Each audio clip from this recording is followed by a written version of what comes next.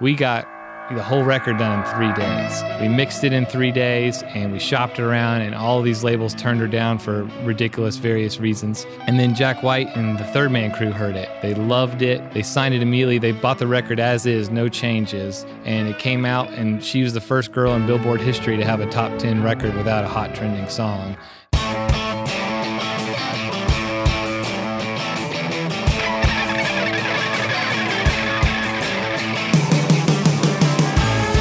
Welcome to Recording Studio Rockstars. I'm Lid Shaw, and this is the podcast created to help you become a rock star of the recording studio.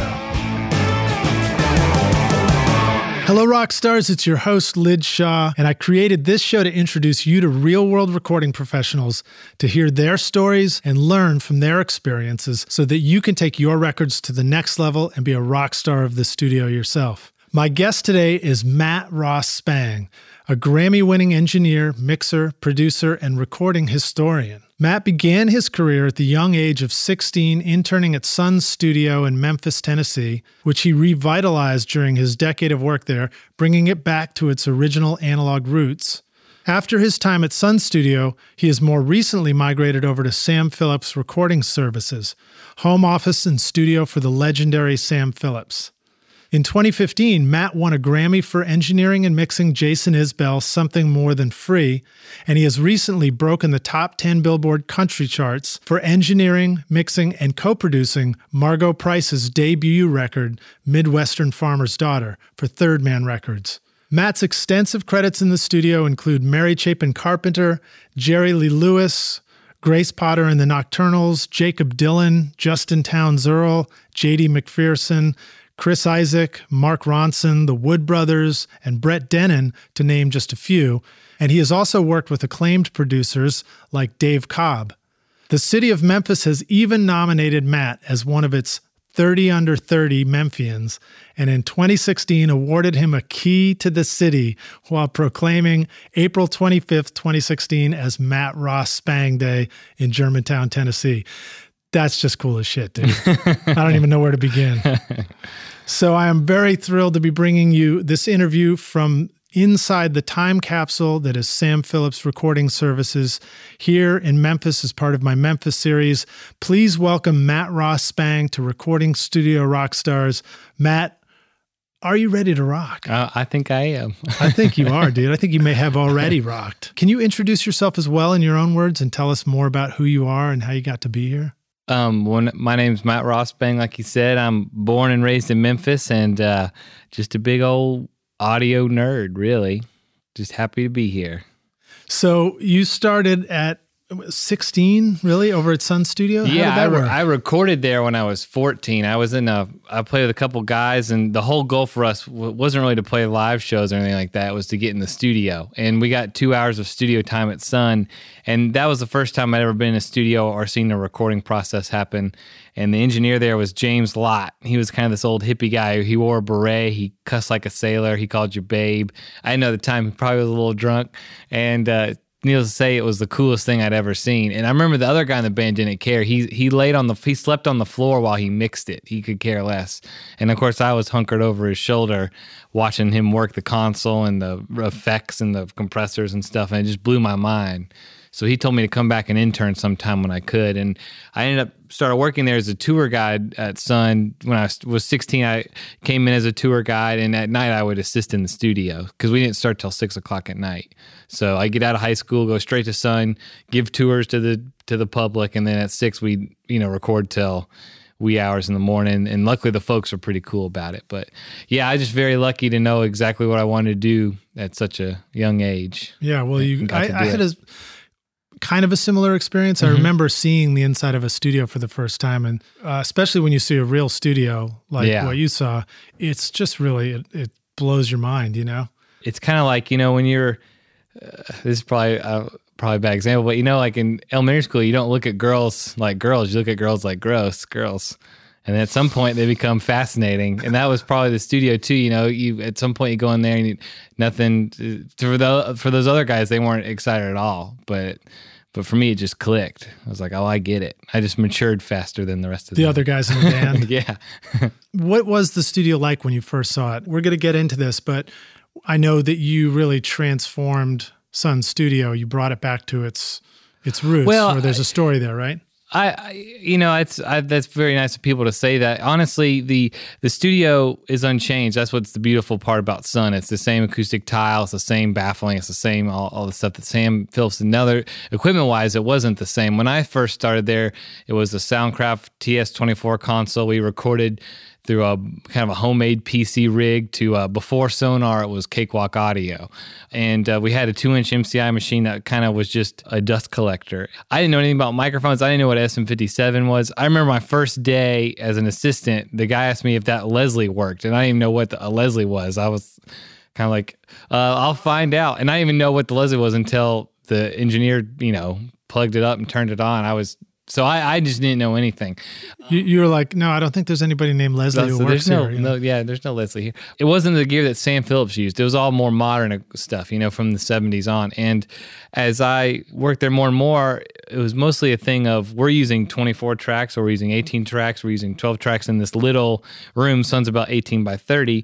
Sam Phillips had 4 microphones going live to mono tape, and in the early cases, he went direct to disc. And that stuff sounded incredible. Wow. And to my ears, what we were doing wasn't as cool sounding or as unique sounding. And I think one of the biggest things about my favorite records are it's a producer, it's a certain band, but you can hear the uniqueness of where they cut or who it was without it being detrimental to the song. When you hear a Phil Spector record, you knew it was Phil Spector, but it wasn't like he hurt the song in order to get his sound. Or in case of George Martin with the Beatles, or with Willie Mitchell with Al Green, these guys, you knew Sam Phillips cut it, you knew Phil Spector did it, you knew where they did it, but it wasn't like it affected the song. Still shined like it was supposed to, and that always blew my mind. And that's what I wanted to do at Sun, was try and figure out, kind of reverse engineer how Sam did it, maybe come out with my own unique version of it. But if he could do it with 4 microphones and I can't do it with 12, then this is all on me. So It's kind of reverse engineered it and start from there. This may be an ignorant question, but were you working with Sam, or did you meet Sam? No, Sam passed away in 2003. I started the year a few months after he passed away. I never got to meet him, but a lot of the old. You started a few months after he passed away? Probably that, like, but I mean, like 6 or relatively 7. That close. Yeah, I mean, he never owned the studio, so Sam only rented that space. So he actually left in 1958 or 1960 when he built the studio we're in now. But he would stop by the studio a lot. James, the engineer there, taught me a lot. Scotty Moore, Elvis's guitar player, who was also an engineer, he remembered a lot. James Van Eaton, who was the original house drummer, he remembered how the sessions were set up and all the equipment and stuff. And most after that, it's really just using your ears, and figuring it out. And it took a long time to kind of get it, but once I got it, it just kind of blew my mind what could be done. Let's come back to that, because I'm going to just flat out ask you what all those things were that you just described. But before we do it, would you like to launch us off with an inspirational quote? You got anything from Sam himself? I definitely have an inspirational quote. Jack Clement, who was the second engineer there at the time, and he did a lot of the main engineering when Sam kind of got too big and had to take care of other things. But he said about recording, we're in the fun-making business. So if we're not having fun, we're not doing our jobs. And that's, I think, the biggest part of any time I make a record. I probably say that quote to everybody. If we're not having fun, then it's not worth hitting record right now. So, because who wants to listen to it? Exactly. And why do it? I come here every day because it's fun. I don't come here because it's obviously a money-making scheme or something. I come because it's incredibly fun and rewarding to do. So that's the main thing I try and tell people, but that's a Cowboy Jack quote all the way. Nice. We're in the fun-making business. Yeah, we're in the fun-making business. If we're not having fun, we're not doing our jobs. Well, I'm having fun right now. You having fun? I'm having a blast. All right, cool.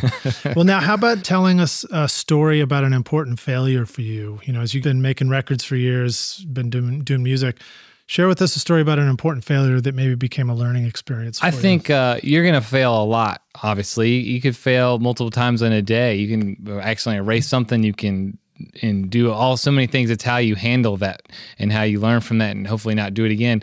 I'd say a big moment for me was one of the first things I ever got to produce for today's standards, a fairly large budget. It was about 25 grand. It was a girl from overseas, and I was asked to produce her record. I co-wrote half the record with her. I got some great Memphis people in. We did it for a month, which I think was probably maybe a week or two too long. We should have done it much quicker than that. But there were some issues that happened along the way, and I won't go into specific details, but the record, I'd say it this way, we all have our horrifying high school yearbook photo. Well, if you could have that photo for a year before it came out in the yearbook, you'd probably Photoshop it or take it again or take it 4 times because you changed your haircut, got a new dress or shirt or whatever. And then it wouldn't be you. It wouldn't be exactly who you are as a person. So I think you're describing my online dating profile your now Tinder, that doesn't have the beard on there yet.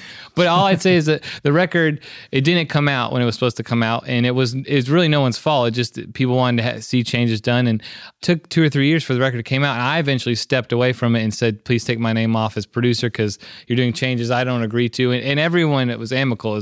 It was hard because I'm like, who's going to hire me now? This thing hasn't even come out. You don't know if people are going to talk bad about you and all these things, or word will get out that, this record went over budget and took too long and blah, blah, blah, even though they don't know the circumstances. So that hurt at the time, but the thing you got to do in all these things is book the next gig right away and focus on the next thing, because I've had too many friends that get in this business and are great engineers or producers, and they focus on one project and they put all their energy into one project, even when it's done. And it's great. They're trying to help the people get signed and tour all this stuff, but that band might break up, or that band, might have, one of them might have a children and can't tour and all these things. And it's so much is out of your hands that you have to, once you finish that one, you can still be a part of it, but you got to book the next thing and the next thing and the next thing to keep going and to keep learning stuff, because you can't put all your eggs in the one basket. So that's like the same advice for songwriting. I mean, that advice goes for this podcast. Exactly. Don't write one. If you write one song and wait for Kenny Chesney or whoever to sing it, you're going to be waiting a long time. If you keep writing, you're going to write it better. Everyone's favorite song is the one they just wrote, So every time you write one, if you feel like you've gotten better, hopefully. So. Well, and if I mess up an episode of this podcast, everybody's going to forget about that exactly. one. They'll forget about this one right now. No, they're going to remember this one, the really good one. How about a moment of success for you? Something where everything really came together really nicely, and that would probably be this aha moment. I feel like every day is a success because I get to keep doing this. So I'm just so grateful. But Margot Price was this girl that she came in. At the time, I did not know this. She sold, her and her husband play together. They write together. They pawned off her wedding ring, and they sold their only car to come make a record at Sun. And we did. And I didn't know this at the time, where I would have been like, "Listen, you can keep that stuff and pay the studio, whenever you can." But they came in, and it was a pretty amazing experience. They had no time to dilly-dally. We did the whole record in 3 days with no money. I co-produced it with our mutual friend Alex. We did it at Sun Studio. It was at 6 o'clock at night. We'd start recording, and they did 11, 12 songs, and every song I was blown away. And these guys all came in. The band was killer. They just played. It was a magical moment, back to back to back. Usually when you're in the studio, you're lucky to get that one song, like, man, we just nailed that. Like, let's call it for the day. We'll come back. We got the whole record done in 3 days. Amazing. And we mixed it in 3 days, and we shopped it around, and all of these labels turned her down for ridiculous various reasons. And then Jack White and the Third Man Crew heard it, and this is probably about a year later. They loved it. They signed it immediately. They bought the record as is, no changes, and it came out, and she was the first girl in Billboard history to have a top 10 record without a hot trending song. And her life's changing for all the amazing things she's been on. She's only the 6th country artist ever to be on Saturday Night Live. And Margot and her husband in the band are just such great people. So to see that happen for them just makes me feel so good, because I believed in her and I believe in this record. And so to see other people go for it's great. It was a great title for the record too, Midwestern Farmer's Daughter. Yeah, it's it's kind of a hint towards Loretta Lynn, and she's very much, I don't know, Margot's just one of those people. I wrote her a little letter the other day, not to compare myself to Sam Phillips or to compare her to Elvis, but I've recorded a lot of people at Sun for 10 years. I worked over 330 days in the studio most year because it's a popular place, and I would never want to turn anyone down from a dream to come at Sun, so I booked it, and I loved doing it. But I felt a little bit like, I wonder what Sam must have felt like when Elvis came in and he started playing That's Right Mama, and he saw this natural talent that no one else had heard yet. I think there's something incredible about that, and I felt that way in regards to Margot. When her and her band came in, I was just completely blown away. And I was trying to not show that so much because you got to be clinical at points. But they really blew me away, and I'm just so glad it's blowing other people away too. Yeah. So. All right. Well, let's just jump right into that for a sec. Tell us about recording that record. Let's geek out on it just a little bit. I mean, how did you record differently when you recorded Margot Price at Sun Studios in 3 days than somebody else might record somewhere else, in even a longer period of time? Well, when people come to Sun, I always have to get them to stop Instagramming for 5, people always want to Twitter or Instagram while they're there. And those guys, like I said, they all came to work. So everyone came in, they all have fun. We always make sure we're having fun, but they came in, they plugged in, they had their tone, they were ready to go. It didn't take 45 minutes to find the drummer or to get food, They just had fun working. They just had an amazing time working, and we did it all live. At Sun, I like to record pretty much all live. So we had no headphones, which I think is a big part of recording, especially at Sun, is not having headphones. So everyone's seeing each other, everyone's playing off each other dynamically in the room and making way for the vocal. So what about Margot? Does she have to be isolated for the vocal or no? No, Margot's sang right in the room. She overdubbed some vocals later to do some harmonies and stuff and percussion things that we couldn't knock out in 3 days, but it's all about polar patterns. So like SM7 or RCA77 that reject well, and then putting them, I found parts in the room where I could stick her kind of in the middle of where everybody could hear her voice naturally, but the microphone would reject the drums. It would pick up the drums in a great way. So like when you hear This Town Gets Around on the record, I put her really close to the drums, and most of that snare sound is coming through the drum mic, and it sounds like someone's the snare, I'm from Memphis, so historically all our mixes, the snare has to be louder than the vocal if you listen to the you said stack, the snare's coming through the drum mic. Did you mean the vocal mic? I'm a vocal mic, sorry. Okay. So the vocal mic's picking up a lot. It's picking up the drums, it's picking up the fiddle, it's picking up all kinds of stuff. And when I put tape slap on her vocal, it's slapping the drum, it's slapping the guitar, it's slapping the fiddle, it's slapping all these things. So that's and it gives you that depth. I think the hardest thing in recording is to get the depth. You can add reverb, you can pan things, but it doesn't make things feel farther and close away. So when you listen to that record, her voice is here, and the drums, you can feel like the drums are behind her, but it's not a panning or volume thing. It's simply the microphone's adding the depth. And which mic was that for that? Was it the 77? I think that was the SM7 I used on that SM7, song. okay, cool. Because the 77 I think was a little too boxy sometimes. It can be a little boxy on the snare. So the 77 has a figure 8 pickup pattern, and you might have been thinking... It's adjustable depending on if you want to get really geeky, what version of the 77 you have. If you have a DX, a D, a C, or a B. I have the non-existent version. I had two Ds at Sun that sounded extremely good, and you can adjust them to be various forms of cardioid, supercardioid, and figure 8 and stuff. So I don't remember what pattern it was on. It was probably, I'm lazy. I'm incredibly lazy. So in the studio where people think I'm not, but if it sounds good, I don't even look at the pattern. It's whatever it was on. If it sounds good, you're done. Yeah, don't touch it. So what about the performance? Did you find that when you have no headphones, so it's pretty remarkable that everybody could hear the voice like that? Well, they may not be able to, but that's the cool thing, is that when you have those no headphone moments, is that everyone's listening to each other instead of listening to themselves. So the guitar player, while he may not be able to get the tone he wants because he can't have the amp on 8, he's got the amp on 3, but it's causing him to dig in on the solos and lay off on the verses and stuff. And then I don't have to mix it so much, because everyone comes down on the verse, gets up in the chorus, gets big on the bridge, goes on the solo. So I don't have to do as much automation. So it's kind of, like I said, I'm lazy. So they're going to write it themselves. It's great. But also, it forces everyone to pay attention to everybody and to pay attention to the vocals, which is the most important part anyway. So, and I personally think that things don't sound good when they're hit hard. When you hit an acoustic guitar hard, it doesn't sound good. When you hit drums really hard, it doesn't sound good. When you hit them quiet, you get all the overtones and the harmonics and all these things, and it sounds incredible. Mm-hmm. It's amazing how, if you listen to a whole lot of shaking going on, how big that record sounds, and you realize how quiet they are actually playing, besides probably Jerry banging on the piano. When things are played quietly, you can compress them, you can bring them up, you can add things to them, and they'll sound huge. They'll sound like you're banging away. But when you're banging really hard, it chokes the notes, I think, on just about everything. Mm-hmm. And I think it makes things sound thinner and more attacky, which I hate. So part of it's, the no headphone thing is to get sonically what I want to hear too, is how people play, forcing them to play a certain way. Yeah, no, I think it's great. All right, so you have an SM7 on her voice. There's an element of acoustical blending going on in the room already.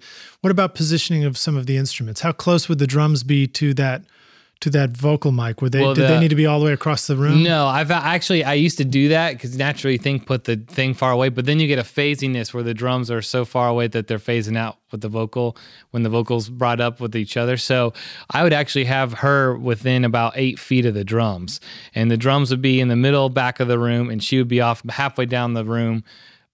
There's a cool thing that happens when you have drums, and I've been doing this a while, and Jeff Powell, who you've talked to, we've discussed this before, and Glenn Johns used to do it too. It's called barn stalling, but you have a drum kit. If you put the bass amp and the guitar amp parallel with the front head of the kick drum, facing the same way, you put a little piece of baffle between them. So it's almost like a stage. Almost like a stage. The drum head's facing out, so are the bass amp and the guitar amp. If you do that and put a little bit of baffle between, you'll get basically no bleed in each other. It's pretty amazing. Now, I think it works best if you have the bass amp on the right side of the drummer by the hi-hat, the overhead, because your overhead's higher than like if you have something by the floor tom, so you get less bass leakage. I usually don't put the guitar over there. At Sun, I'd have the guitar on the other side of the room.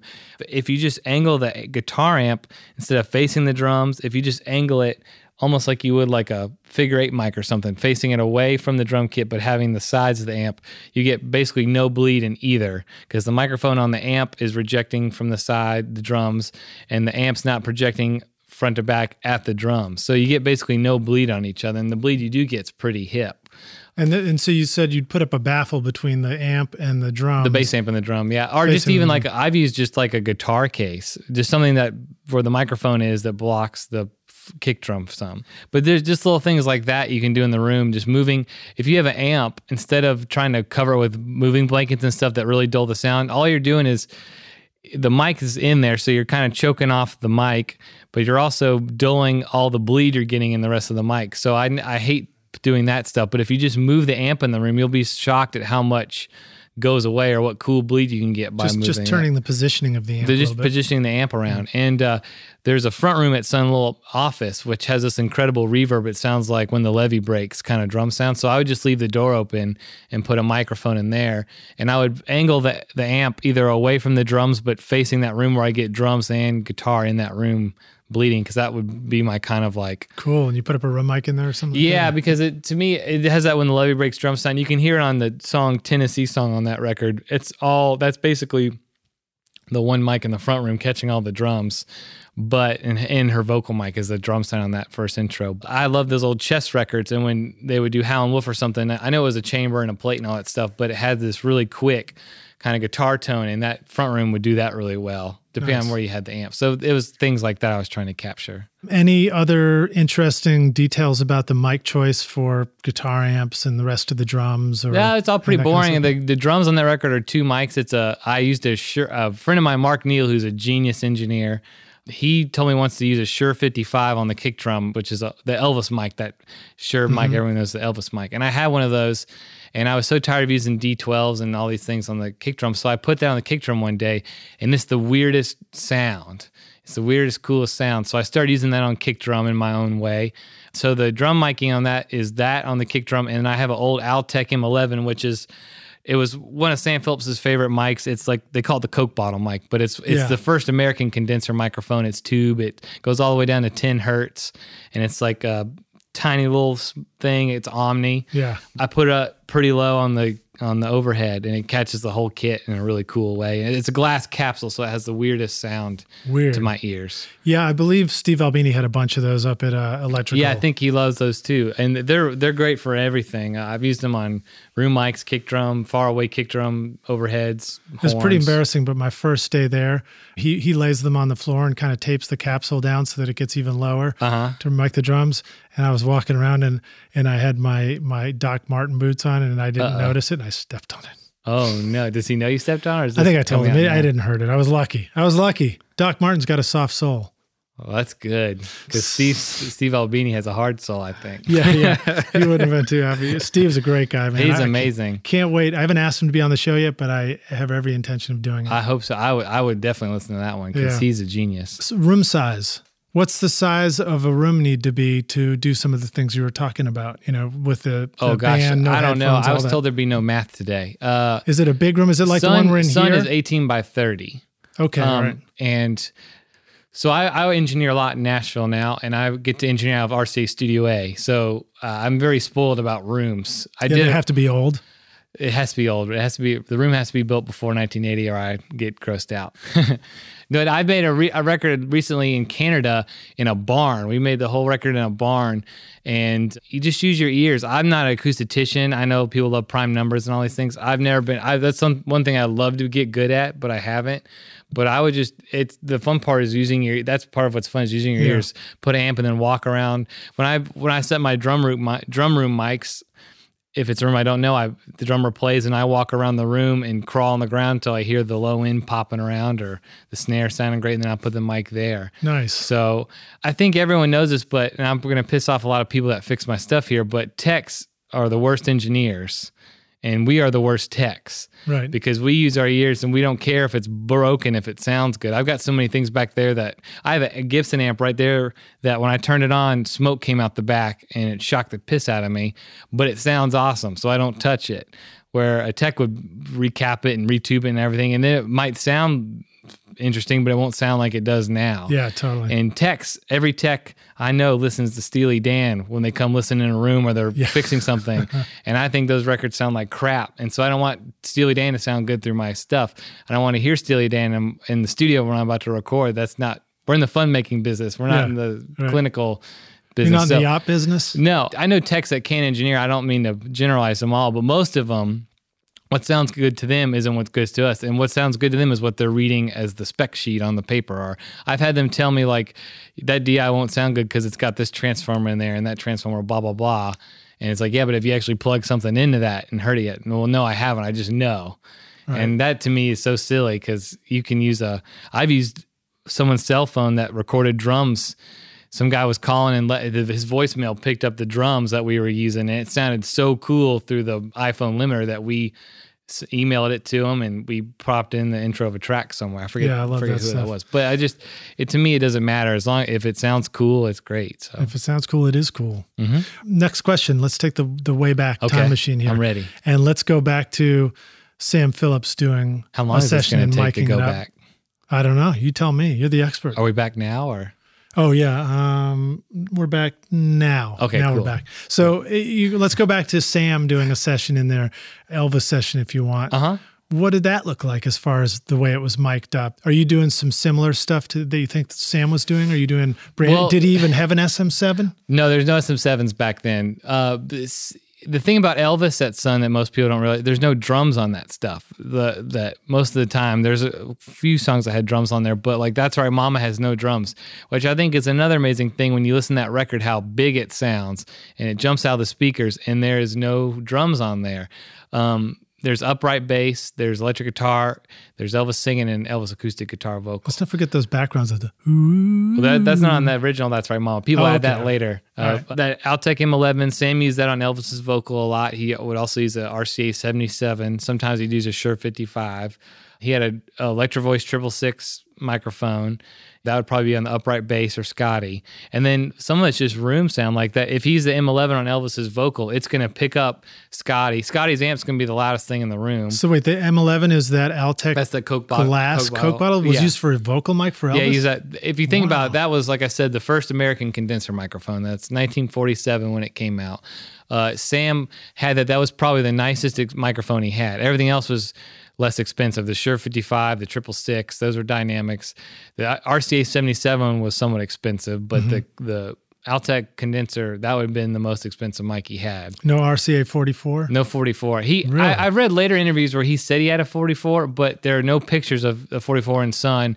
And I've heard him talk about before where he said he never had a 44. I'm going to have to reinvent my entire concept of what it used to look like. Yeah, it's funny because I've gotten arguments with that about other people. Now, I have 44s. I love 44s. I don't think Sam had a 44 in Sun. I've read one Mix Magazine interview where he said he had a 44. That's the only time he said he had a 44 that I've seen. I think there may be I have a mono record listening magazine too where he said it, but he kept receipts. They all kept receipts. We've seen the receipts of the stuff he bought, and I've never seen one for a 44. I've seen one for all the other microphones I know about. I've asked a lot of the old cats, did he have this microphone? Because it's pretty obvious what a 44 looks like. It's massive, it's square, it doesn't look like anything else, and none of them remember that one being in there. It's shiny. Yeah. But he did have 277s. He had 277. He had one, and then Cowboy Jack told me one day that he was bugging Sam to get some better microphones in the studio, and Sam called the bank and found out he had $1 million in the bank. This would have been about 58. And Jack was like, well, go get us another 77, damn it, like we need one. So he finally like relented and went out. But when Sam built this studio, if you look around, like he upgraded all the really, really nice stuff. He had there's U48s here, there's U47s, there's about 15 old 60s U87s, there's a U67. He went to all like the stuff he couldn't afford at Sun. So it's pretty interesting. Good segue. Why don't we start talking about where we are right now? Sure. Can you tell us about Sam Phillips recording services? Yeah, so Sam started Sun with no money, 1950. He had worked 2 other jobs to try and make this little record studio happen. You got to remember that Sam Phillips was recording. I'm going to make this really long like Sam. I'm going to turn this question around. Please do.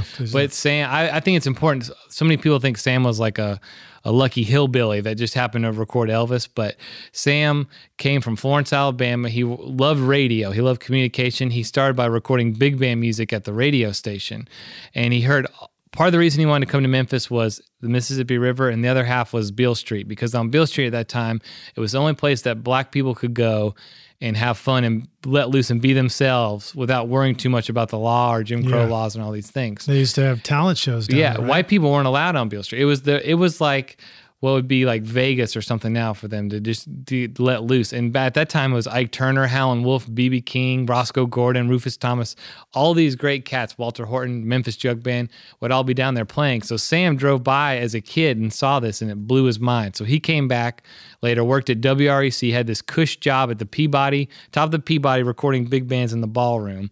And all he wanted to do was record all the town on Beale Street that no one was paying attention to. And of course, these records wouldn't sell because no one was buying those records back then. But he started this studio to do that. And eventually he quit the nice job to focus just on Sun. Now, we all know it turned out really well for him. But in 1950, they didn't have recording equipment. You could buy radio equipment and multi-purpose it for recording. You could buy little home tape recorders, these things. So that's what he did. By 58, of course, they had started working on, bigger studios had come along, technology had come along. Bill Putnam was designing all these amazing things. So Sam purpose-built this studio. He spent $800,000 in 58, which is about $7 million today, to build a unique, high-tech studio with an eye to it that it would grow with the technology. It wouldn't be like you built it in 58 and it wouldn't keep up with the times. Right. Yeah, it would keep up with the times, and it keeps up with the times. So he built this studio. At the time, it had 2 studios. It still does. It had 2 lathe rooms. It had a mono and a stereo lathe room, 3 echo chambers, plate reverb. There's a second floor of offices. The third floor had his penthouse suite. There was a dance floor and a bandstand on the third floor. There's a bar up there. It's all mid-century, as you've seen. It looks like Walt Disney puked in here. It's red, purple, green, yellow, but it's the most amazing studio. And the B studio is kind of designed after Sun, but this room is much bigger. I think it's one of the greatest sounding rooms I've ever been in. This is where Wooly Bully was cut. The Yardbirds cut. Train kept it rolling in here. Mr. Bojangles was cut in here. John Prine did Pink Cadillac. Just tons of amazing Jerry Lee, Charlie Rich records. Wow. Is that amazing the stuff. Piano? Same piano? Piano's been here forever. Yeah. I think it's the best sound piano in town. And you can see there's these doors about 12 feet, 15 foot tall doors that open and close around the room that deaden or liven the sound depending on how you want it. And he did the same kind of ceiling shape as he did at Sun. Raised control room. He had all the top of the line equipment, 3-track at the time. Yeah, was the big thing. And his echo chambers. The hallway sounds good. The lobby sounds good, which I think he did on purpose. Everything had, was second purpose of being used. So wow, I think it's just. Are there mic lines that run all through the building? Their chamber lines run. So the second floor is where 2 of the chambers are. So they pipe through the whole building. So when they designed the building, they designed it with chambers and with piping to get down here. I think it's like walking into his brain. I mean, he dreamed every little bit of this. He worked it took 3 years to finish building this because he was so particular about everything, even like the light fixtures in the bathroom or the stone out front, the lime green. He was very particular about every inch of it. So I think that's what's amazing is you'll never see another studio built like this ever again because everyone will do it out of a pre-existing building or someone else's space. But this was built from the ground up. From his head. From his head, exactly. Yeah, it's so true. I mean, when I look at spaces, I instinctively start thinking about how could things be arranged within this framework of this space or this house or this building. It's true. Even after I did my home studio afterwards, I realized, I was like, maybe I should have just thought about it from the ground up instead of, what ended up kind of being almost the same thing with the limitations. Well, I think that's the beautiful thing about Memphis too. And like I said, I've worked at Studio A in Nashville. It's one of the most incredible experiences too. I mean, you go in there and that's Chet. It's like going into Chet's brain. But Memphis has this unique thing of 3 blocks that way, Sun Studio. Right here is Sam Phillips. About a mile and a half that way is Royal Studio, which is an old Royal Theater. That's where Willie Mitchell recorded all the Al Green records, and Otis Clay and Ann Peebles, and they just did Uptown Funk there. And about 2 miles that way is Ardent, which is where all the great big stars, ZZ Top records were done. Zeppelin 3 was done there. And these places, and Doug Easley had a studio, Easley and McCain, which is where all the great indie records were cut. And all these places, and Stax obviously, changed the world. They all remain completely unchanged, except Stax, which was rebuilt. But you go in there, and they all are from the minds of the people who made them. They're built basically most of them the ground up, and you come in, and they just still are exactly what they are. It's just incredible, I think. Yeah, it is really wild. Can you talk a little bit about the construction that makes this studio work? The ceiling, we've got these angled stuff happening up there. Can you describe what's going on up there? Well, it's kind of a V-shaped baffling that goes around. Most people have a flat ceiling, they do clouds, but Sam was kind of unique, and he wanted a live floor, and then he wanted a V-shaped baffling up top. He wanted a live room, but not too live.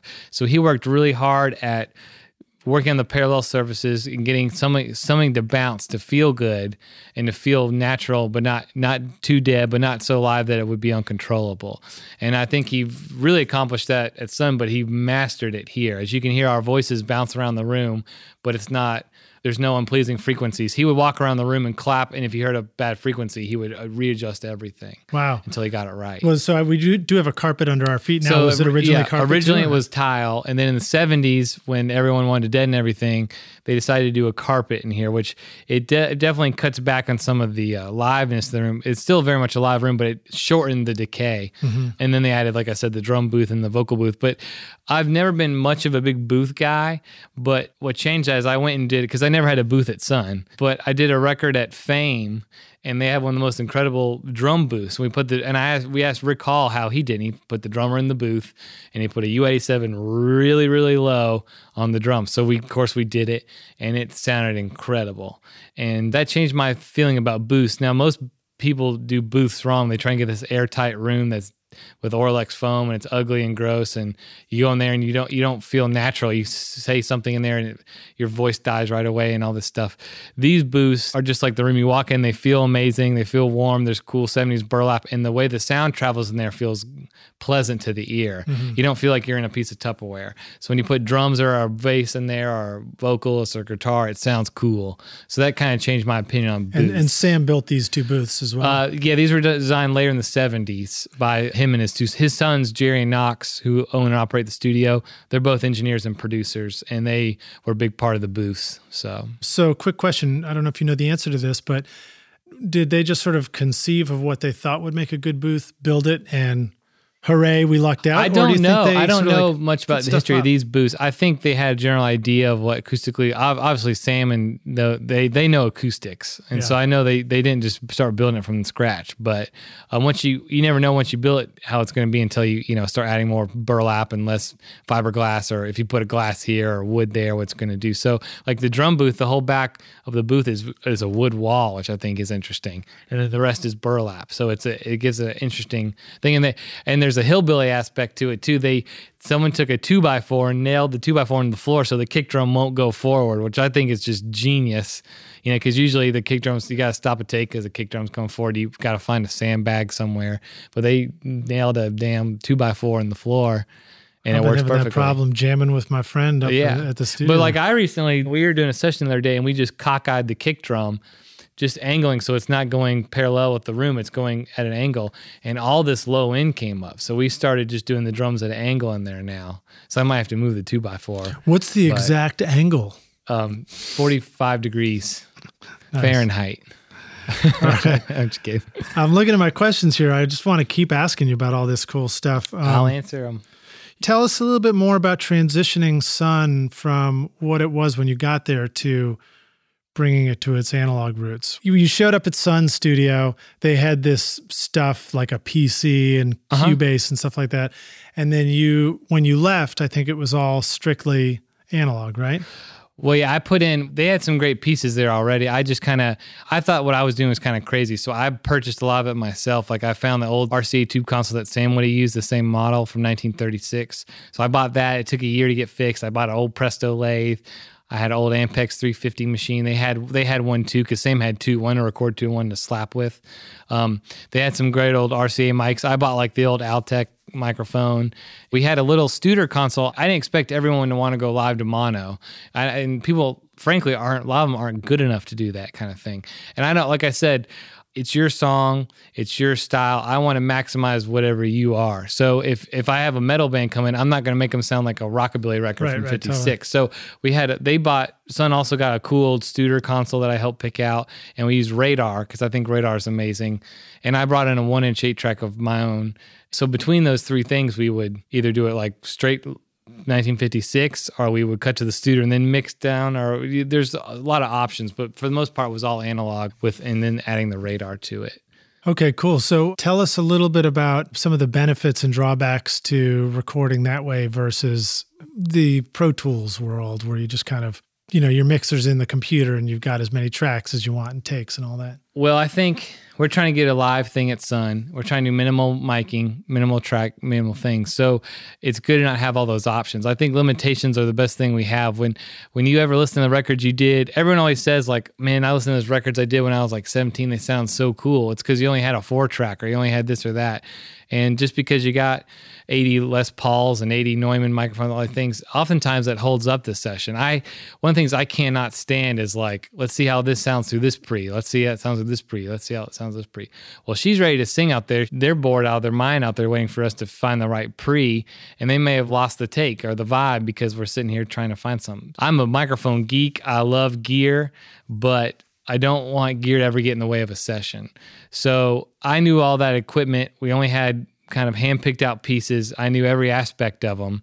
I definitely try new things, and you experiment on people, but you kind of do it without them knowing. You patch in something, that doesn't sound good, you quickly go to the next thing. But I never held up the session, unless like a tube went out and I had to pop a tube in or something on the tape machine, can be iffy sometimes. But I picked out pieces I knew worked, that I sounded really great, and I knew what they did. And that's the beautiful thing about, hey, I got really scared as an engineer after I left Sun, because I've been in one room for 10 years. I knew all the equipment inside and out. I knew exactly what they were good on, what they weren't good on. I knew what they could do, what they couldn't do.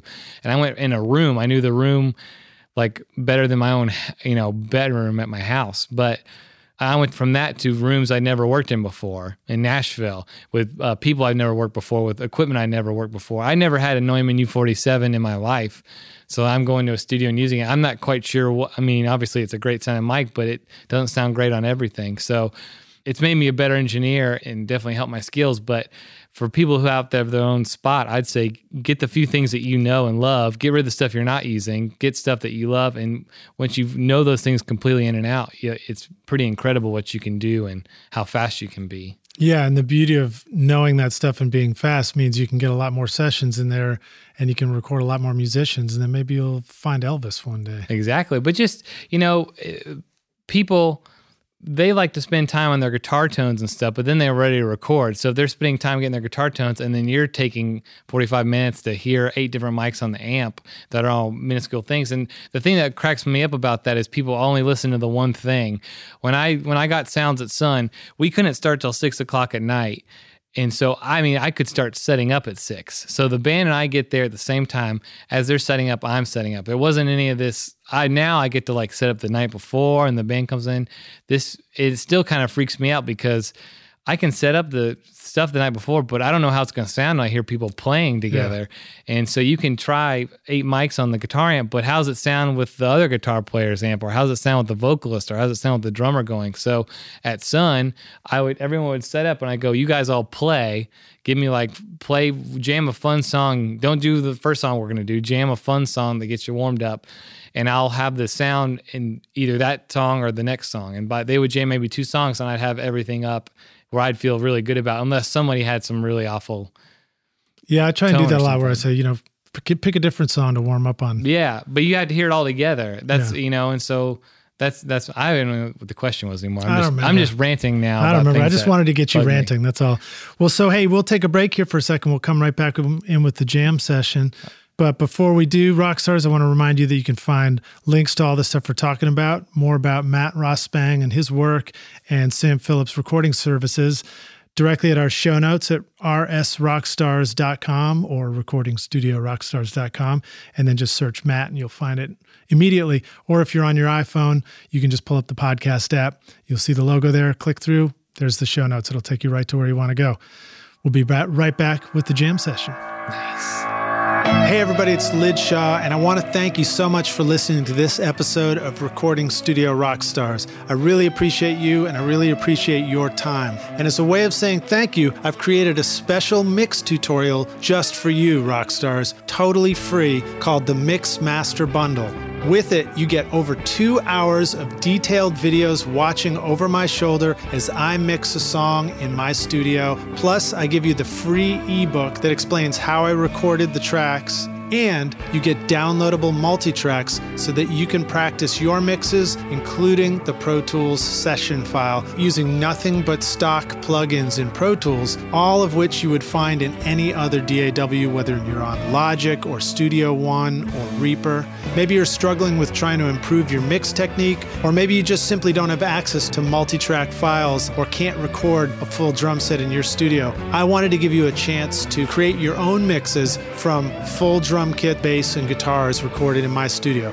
The song is called American Winter, and it's off my instrumental record Skadoosh, and it's all available for you totally free right now. All you need to do to get it is text Mix Master Bundle to 33444, and I'll send it directly to your email. Again, that's Mix Master Bundle with no space to 33444, or you can go directly to mixmasterbundle.com, enter your email, and I'll send all the files directly to you. Thanks so much, Rockstars. We'll see you guys in the jam session. Cheers.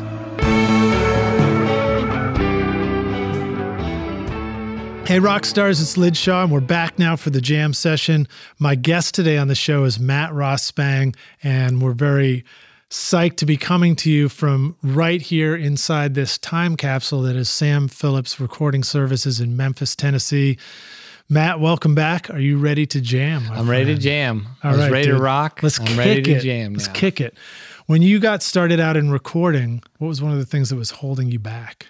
I think being so young, I couldn't stay out that late. I had to keep coming home. I couldn't. My parents let me out past like 12:30. So I remember when I first started entering, I never got to see like what happened at the end of mixing, because they'd start mixing, and I'd have to leave because I had school the next day until the weekends or something. I could stay a little later, but probably that, I'd say. So it was basically just that not having the knowledge yet, not knowing what goes on in the studio. I couldn't stay late enough, so I never got to see like what happens, So what was your solution for that? Get older.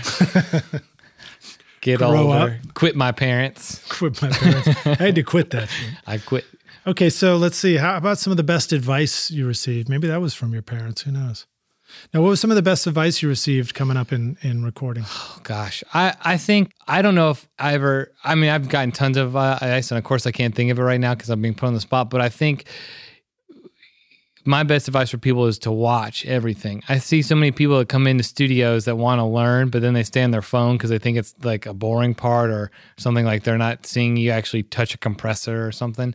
And seeing how people talk to each other, seeing how people relate to each other, seeing how the engineer I learned from at Sun was so great about welcoming everyone, making them feel at home. Because at Sun, like coming here, people come and they freak out because there's Elvis Presley and he cut here and Johnny Cash and how I'm supposed to sing my song in here. And they are so nervous, and people are nervous in just a regular studio, let alone a famous one. So you have to really get good at becoming their friend really quick, becoming their ally, letting them know that you're here for them. Before I ever touched a piece of gear, I watched him for months just talking to people and how he handled people. And that's a huge part of it, because this is a people business. This isn't who's got the best compressor in town. You might have all the great gear in the world, but if you're a jerk, no one's going to record with you, you know? But if you don't have a lot of equipment and you are a great person, people are going to work with you all the time. The other thing I'd say is be fearless. I like, nothing's sacred. I know it sounds crazy, but I've been in so many situations where you're in mix mode and someone's like, man, if I just really wish I could do that one thing over, or put that one thing on the song or whatever. And everyone's always like, no, I'm sorry, we're in mix mode. Like, and I've worked with producers like Dave Cobb and Jim Dickinson and T-Bone Burnett, and those guys, and Dave Cobb especially, nothing is sacred. On the Jason Isbell record, we cut Steel Trap Town full band at the studio Sound Emporium, and we overdubbed on it and everything. We get to the studio, me and Dave are mixing the whole record. We got like one day left, or maybe it was the last day, I can't remember. And we went out to dinner, and at dinner, Dave and Jason's talking about like Steel Trap Town doesn't feel right yet. So we went back there, and 11 o'clock at night, Jason set up in the studio and played acoustic vocal. We did like one microphone, and he nailed it in the first take, and then we overdubbed on that. That became the version on the record. Wow. Even though we had the full band, done in the big studio, spent all this days on, blah, blah, blah, blah, in a minute. And I can't tell you about other people, and I'm probably thinking about myself too, that have been like, what do you mean? We got it tracked. We did it. We overdubbed. Because there's this mental process of, we put tambourine on it. We did that, you know. Yeah, we place a lot of value on stuff that we already have. Yeah, that's it. But then if it doesn't feel right, it's not right yet. So we did it again. And those things keep reaffirming in my mind they're the right way to go. So we redid it. And that's some of everyone's favorite song is that one, you know. And we did it in 5 minutes, acoustic. I barely had time to set the mic up. I had to unpatch everything that was in mix mode, and quickly, before they got disinterested, patching just a quick microphone, put it up, and hopefully no headphones, because we're all patched this way, and blah, blah, and go. And it worked. So that's great. I think those are my two big things, I would say.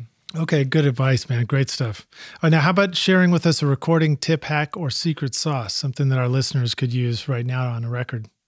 Like I said, I think the quieter you play, the bigger it can sound. I think that goes for every instrument out there. The quieter you play, the bigger it sounds. I've heard T-Bone Burnett say something about that too, about playing an instrument quietly and then turning the preamp way up, turning the gain up higher. I don't know too much about turning the preamp up. I usually record my levels pretty safe unless there's something I'm trying to hit, because I don't like hitting. I'm one of the few guys that I don't like to hit tape hard. I think tape sounds, depending on the machine and what's aligned at, I don't like to hit tape too hard. And I don't do much EQing, and compression depends on what it is and stuff. But I think the quieter you play, and I don't mean like super dead quiet, but if you hit drums at a medium volume, even on a big rock song, it'll sound huge. And your snare drum will sound much bigger than that nasty, just a tacky snare. Same with the guitar, same with acoustic, same with piano. Snare sounds huge on the Margot Price record. Thank you. Well, that's vocal mic. Vocal mic's picking it up, but also he's not playing that loud because he's got to hear the vocalist singing 15 feet away. So. Well, the snare sounds deeper when you play it quiet too, right? It does. And I'm from Memphis, so we like to put our wallets on the snare. We like that big kind of thumpy. I think snare drum, if you're from Memphis, there's a higher echelon of snare. You have to get a certain level of snare drum, because Stax, High Records, Sun, all these records, the snare drum is like louder than the vocal. So for us, it's like it's ingrained in us that like the snare drum better be badass. So no, wait a minute. Was that comment you just made, was that about how fat your wallet is? No. Being a Memphis guy? I actually... All right. So how about sharing with us a favorite hardware tool for the studio? Something that when you have it on a session, it's with you, you're like, oh yeah, I'm glad I got this with me. Microphones, I think, are the biggest piece of the puzzle. Everyone loved Neves back in the day because it was one of the first pre's that had clean gain, tons of clean gain. Now every pre's got tons of clean gain for the most part. So I think certainly mic preamps do have sounds. APIs have sounds, Neves have sounds. But more importantly, it's what microphone you have. And instead of EQing, you can move a mic an inch and it changes everything, right? So especially with ribbon mics and condensers. So I think Microphones are the biggest tool, so I like to make sure the thing I care about most is the microphone list. But one of my favorite pieces of gear is a Spectrasonic 610 complementer, and a lot of people who know me know I'm just a complete geek for Spectrasonics. I have one of their consoles. I've got tons of their equipment. I just think that stuff is genius. Historically, it was on most of the great Memphis records, so of course I'm a Memphis boy. I gotta love it. But a 610, it's still the world's fastest compressor. Most people don't understand how it works because they try and use it like 1176. It's so fast it doesn't pump. It's the limiter comes in at 50 nanoseconds. The compressor comes in at 60 nanoseconds. It's so fast. Someone showed this to me once. You can pop a microphone into the complementer. It's got enough gain to be a mic pre. Plug that into a speaker. You can drop the microphone instead of blowing out your speaker like you think it would. It's so fast it tracks the waveform and it will catch the transient. It's that fast. So I think it's hard for people to understand until you show them that demo. But don't try this at don't kids' try it at home because you might blow up. But I love that piece of equipment. I just love it. I love that piece of equipment too. I've only used them occasionally. I got a buddy, Brian Carter's got one over. They distort really good too. Everyone knows them as a distortion box, but they're great for clean. They're some of the most transparent compression you can get. And the console that you have, does it do some cool stuff too? It's an old 69 Spectrasonics. It was made in Memphis, and it's a completely discrete 20 channel. And it's just Spectrasonics didn't really change their design too much. It's an early 101 design, so it's all discrete. It's got plus 18 headroom. The EQ is 3-band. What I love about Spectra EQ is there's no zero. You can flip on the bands individually, but they start at +2 or -2. Because why would you flip on the EQ if you weren't going to EQ? So I love like little things like that. Because the guy was very much like he was from the military, William Dilley, and he thought very much in that way. So cool, it's just a funky, cool console. Cool. All right. So now, how about a favorite resource for the business side of doing this? You've been working in studios, making records for a while. You're making a living doing it. What advice do you have for people as far as useful tools or strategies to be able to do this for a living? Phone a friend. I think that's the biggest thing in the world. You can read a book, but every thing you're going to have a question about is pretty much unique unto your situation, especially now with streaming, with bands, how they with Kickstarter, all these things now, it's so much different than before. And oftentimes what I see now is we're recording with friends. Margot Price is a friend. A lot of the people I work with are friends, and friends first, I mean. And so you don't want to hit friends with some crazy contract or some, my lawyer's going to hit you with this thing or blah, blah. So the business side's changed a lot. And so I try and stay as far away from that stuff as I can. I hate talking about money. I hate talking about business stuff because I just want to I do this to make records. So you walk in and you look at the artist and you go, you want to make a successful record?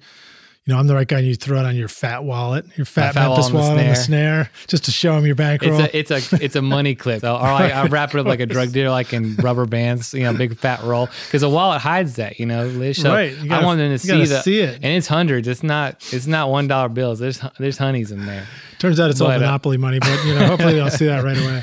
But no, I think I call like Jeff Powell, Mark Rubel, Vance Powell, Andrew Sheps, Neil Kaplan, and Dave Cobb. I'm blessed to know some great people in this place, and they all have unique perspectives on it. One of my favorites is a guy in Nashville, Eddie Spear. He used to be Vance Powell's longtime assistant, and I had a question that was bugging me about how to handle a situation, and I called all those great guys. They all had great things to say, and I called him, and he had the best thing. And it just was what I needed to hear. And he had the least amount of experience compared to these guys, So I always call people because people give the best advice. And your situation is unique to you. No book's going to tell you.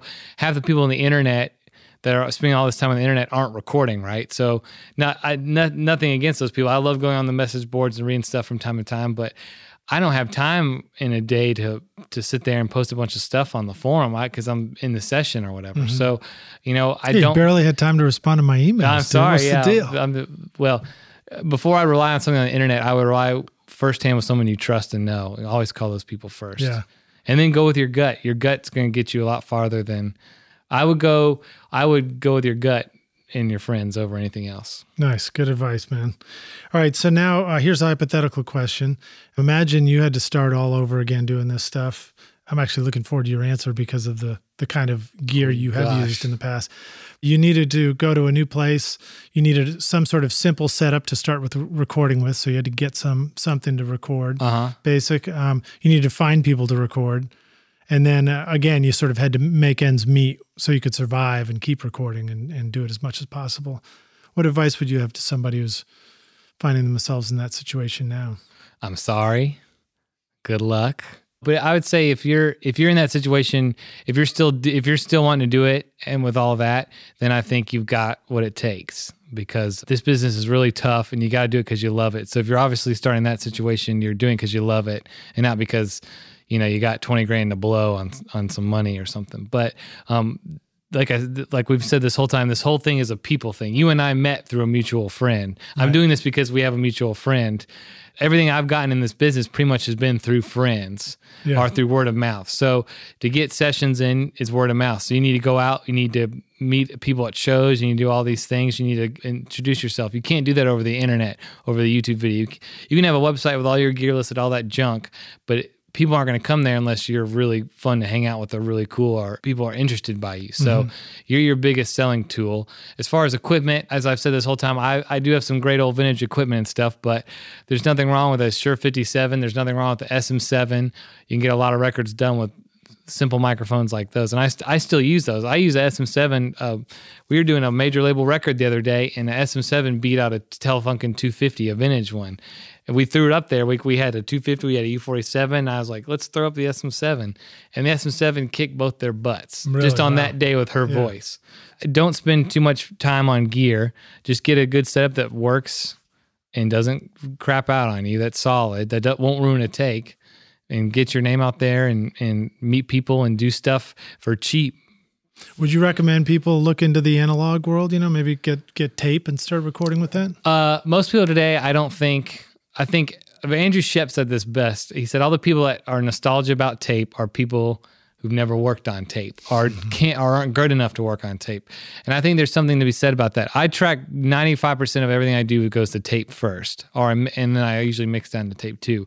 But I'm selective about who I work with, and I know who I'm going to work with, and I know if tape's not right for the session, I won't use it. Now, the one thing I would say for tape-wise everyone should have, I think, is a tape echo.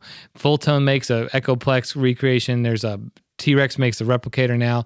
I have 2 full-tone tube tape echoes. I have 4 or 5 2-track or mono tape machines, all that do different slaps and stuff. But I pretty much use tape slap on everything from drums to vocals, to guitars, acoustics, percussion. I tape delay my plate reverbs in my chambers as pre-delay. I send stuff. Cool trick I learned from Dave Cobb is to send, like if you're slapping a vocal, sometimes we'll slap the vocal, then duplicate it and slide one of them to the lineup to the original vocal and use the vocal as it was sent to tape. So the tape knocks out some of the weird, frequencies and stuff. So there's so many things you can do with it. And tape echo, I think is one of the few things like plate reverb or real rooms that you can't. Digital is getting close, but there's something about it that sits in the mix. It's the imperfections too. Yeah, it's perfect. So, I mean, if you get one of those, not only can it be your distortion, it can be your echo, it can be your pre-delay, it can be your like weird warming stuff up. It can do so much. And so I would start there before I go buy a tape machine. Because if you're going to buy a tape machine, you're going to get one that's going to need a lot of work, and you're not going to be able to fix it, and you're not going to understand it. And tape, you have to buy tape too. Tape, and tape isn't made quite like it used to be. It's close, but it's not like 456 and some of the old, certainly like the old Scotch and stuff. When I was talking to Jody Stevens about tape, we didn't get it on the interview, but right beforehand, he was talking about how tape originally was made using whale oil. Really? I never knew that. I think that was part of the substrate or something, which is fascinating. Wow. I didn't know that. I just watched Moby Dick too, the new movie. All right. Well, groovy, man. So now here's the big doozy of a question before we wrap up here. What is the single most important thing that our listeners can do to become a rock star of the recording studio themselves? Man, I don't know. I don't know what to tell you, really. I guess it's what's great about our job is every day is different. Every day is unique to itself. You're never going to have the same day twice in a row. What you did one day might work amazing it may never work again. I've had so many times where I did something by accident and it sounds so incredible, and I try to recreate it, miking wise or gear wise or whatever, and it'll never work again. It's just one of those moments in times. You always got to you're trying to better yourself. I loved my time at Sun Studio, but like I said, I knew that room incredibly well. I knew all the equipment incredibly well, but I feel like I got stuck a little bit. Like I was doing the same things. People were coming for that certain sounds and stuff, and I felt like I wasn't growing anymore. And so part of what I was excited about was I quit a steady job of 10 years with a steady paycheck, and I knew it was going to be booked. I mean, no one's ever not going to want to stop recording at Sun Studio, and I went and became independent. So I based myself out of Sam Phillips recording service, but they don't pay me anything. I bring sessions in here, and they call me if they have a cool session or something. But I go to Nashville a lot, I work all these different spots, and I kind of threw myself into the fire again, like I did when I first started at Sun, when I quit school and all this stuff to just be at Sun. And I threw myself into a bigger fire now, trying to make it an independent world. And I've grown so much again, even at this stage. I for a while I thought I'd be at Sun the rest of my life, but I'm just saying in a moment's time I decided to quit. I didn't think about it very long. It took maybe I had one opportunity to do the Jason Isbell record. I got asked to do that, and I couldn't do that and be at Sun. So it took me about, I think, 6 hours, and I decided I'm going to regret this the rest of my life if I don't do this Jason Isbell record. I may never work again after this Jason Isbell record, but I won't regret that I didn't try my hardest to make this work. Wow, I didn't know the transition was so intense like that. It sounds like your answer is be fearless. It is. Well, I've never thought of myself as fearless, but I guess so. But I did that record. It changed my life. Obviously, I'm busier now more than ever. I get to do all these cool things. I get to be at Sam Phillips. I get to be at RCA Studio. I get to all these things. And it could end tomorrow. I'm fully aware that this could all end tomorrow, but I'm just glad I tried and I didn't hold anything back. Every time you read a story about someone doing something amazing, it's never like he decided to stay at home and watch Netflix and play it safe, and then this happened. And I think a lot about Sam Phillips. Sam had this great paying gig at WREC at the Peabody in Memphis, Tennessee, recording big band music, announcing on the radio station. Prestigious job. And he left that to go record all these poor black people that no one would give the time of day to.